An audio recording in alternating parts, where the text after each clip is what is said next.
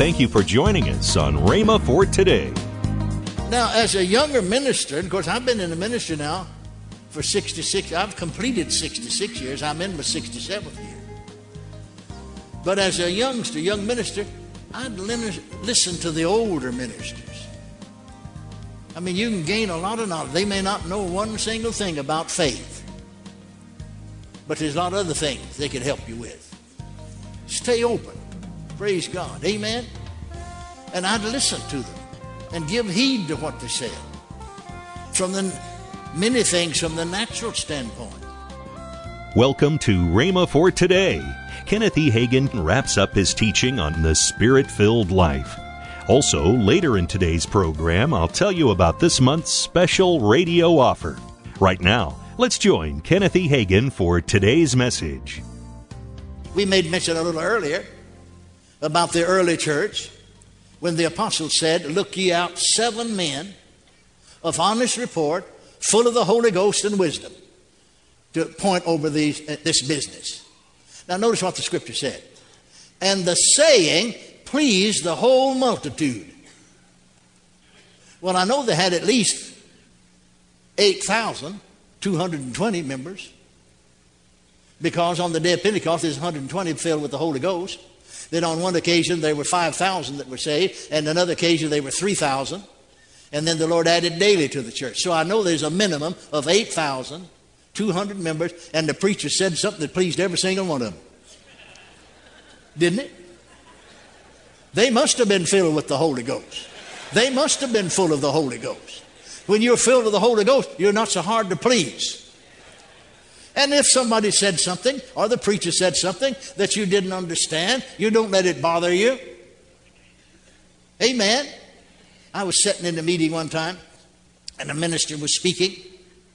And you know, you'd have a tendency, if you're mind to do it, to think, well, he's throwing off on you, because he had a slight remark to say about the so-called faith message. Well, momentarily your flesh wants to respond to that, but the Bible teaches us to keep the flesh under, so I just kept the flesh under and said, Lord bless him. I'm sure if I talked to him, he really didn't mean that the way it sounded. And so I kept my ears open. And in about 10 minutes, a Bible question or subject that I'd been studying, I guess, for 25 years and couldn't find the answer, he gave me the answer.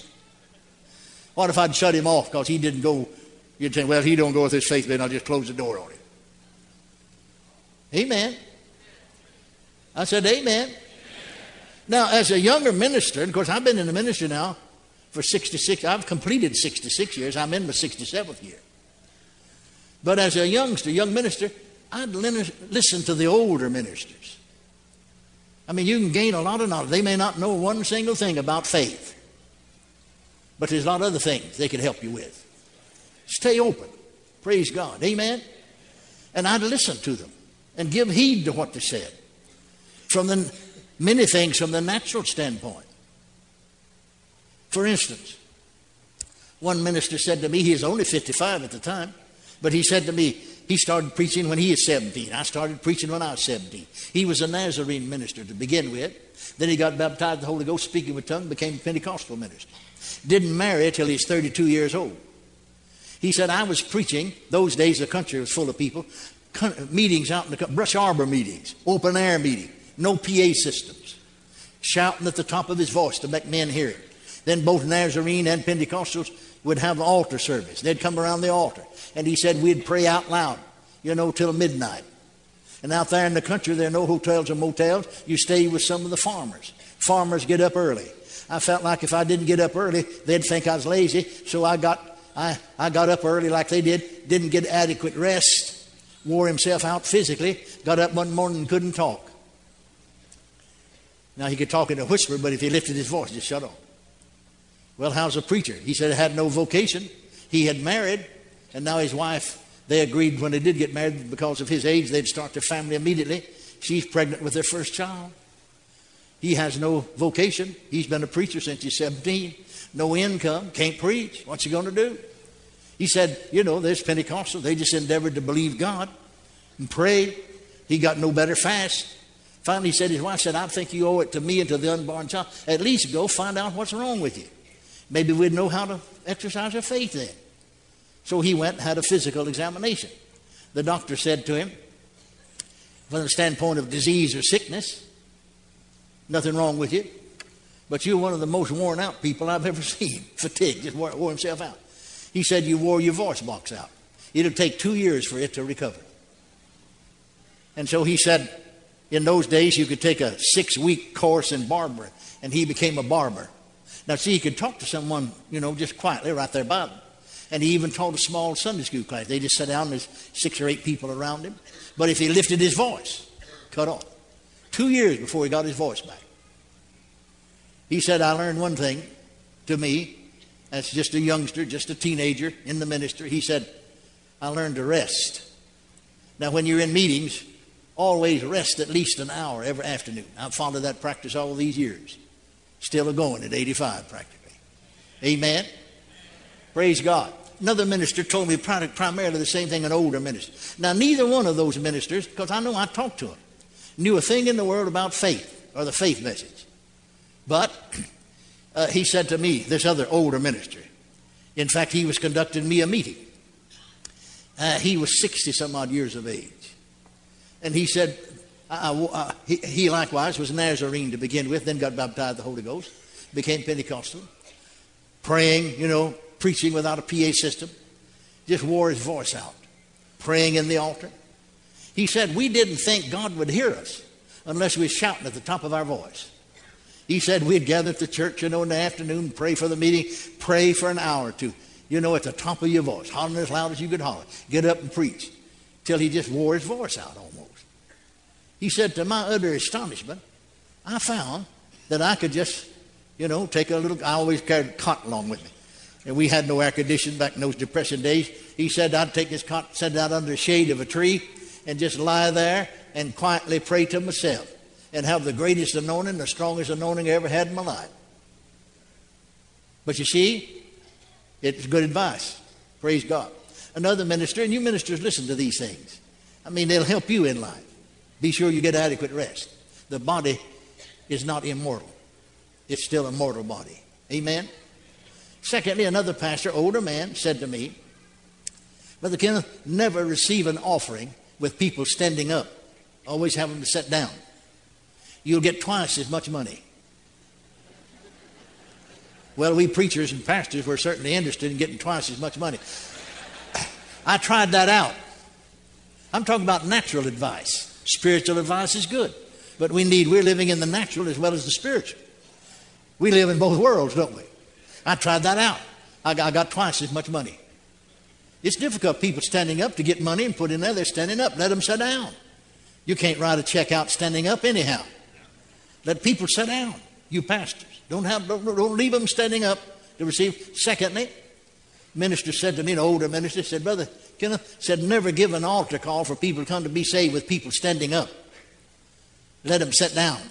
I tried that out. I found out I'd get twice as many people to come to the altar. Amen. You say, why? I don't know, but it just worked. So if it worked for me, it'll probably work for you as well. Amen.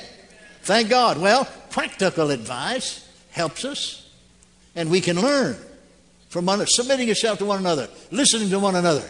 That's submitting. I listened to those older ministers. Praise God. Now, they were spiritual aspects that helped us immeasurably. I think one thing that helped us, I pastored for about 12 years. And one thing that helped us, and then after I left my church on the field holding meetings, same thing happened. But we ministered sometimes because we had no day services, only night services. After a while, I on the field began the day service. But we'd set up sometimes all night long and discuss scriptures. Because we can sleep all day tomorrow if we want to, because we don't have anything till night service, see. And many a time, I know when Ken was just a little fella. He hadn't even started school yet. You don't start school, you see, till you're 6 years old. In his day, in the first grade. But 4 and 5 years old, he'd sit up and listen. He wouldn't wink, bat an eye. Sit up and listen to we older preachers. Nearly all night long. Many a night. Many a night. See, he started sitting on the platform when he was 19 months old. because Pat was born. We had no nursery. We just got a one-room auditorium. And Pat, so my wife had the baby. What are you going to do with the 19-year? I took him to the platform with me. Set him there on the pew. Then we before he started the school in the first grade, we were holding revival meetings all across Texas. And 5 years old, 4, 5 years old. And people would say, that'd be the same thing I've ever seen in my life. How that boy sat there, he never moves. He follows you just with his eyes, he never moves. He sits there, no matter how long. We'd have some long services. Amen, those days. Praise God. Well, he is trained to do that. He started doing that when he's 19 months old. Amen. Praise God forevermore.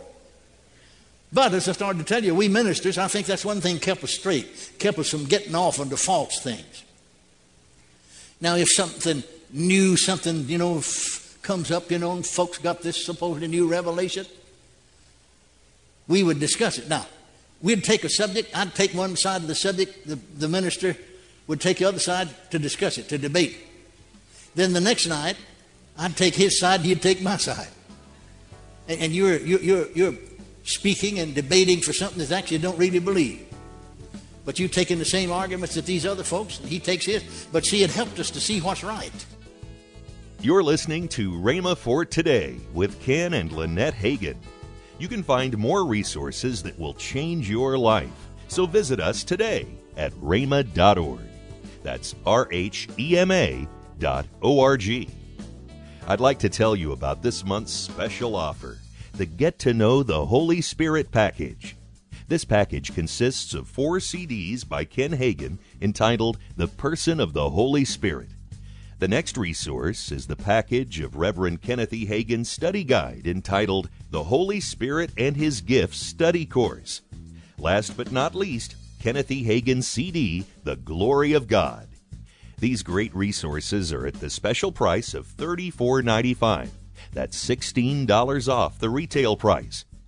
Don't delay. Call today. Call toll-free 1-888-FAITH-99. Again, call toll-free 1-888-FAITH-99. You can also order online at rhema.org. That's RHEMA.org. rhema.org. Or if you prefer to write to Kenneth Hagin Ministries, our address is P.O. Box 50126, Tulsa, Oklahoma 74150.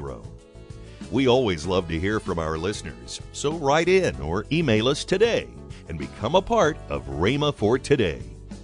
Now, let's join Ken and Lynette Hagin. It's a busy fall because November the 2nd through the 4th is your men's conference. It's going to be great. That's right. We just finished the women's conference. Yes. And now you'll have a men's conference November the 2nd through the 4th. It's going to be a great time for men. It starts there on Thursday night. Yes. And I speak on Thursday night. And then on Friday morning, David Kramer will be speaking, and Marcus Martinez will be speaking on Friday night. Mm-hmm. Then Craig will be speaking on Saturday morning, and then when he finishes, then we have a communion service that is just great. It's fantastic. It's the highlight of the whole thing. There's workshop, panel discussion, giveaways. Yes. Just come. And after the night services, they go over to the gym and they just kick back and relax and have a fellowship and a lot of. As my dad used to say, if you miss it, you're gonna miss half of your life. Monday, Ken Hagin will start a new teaching that you will not want to miss. That's Monday on Rhema for Today with Ken and Lynette Hagin. Have a great weekend.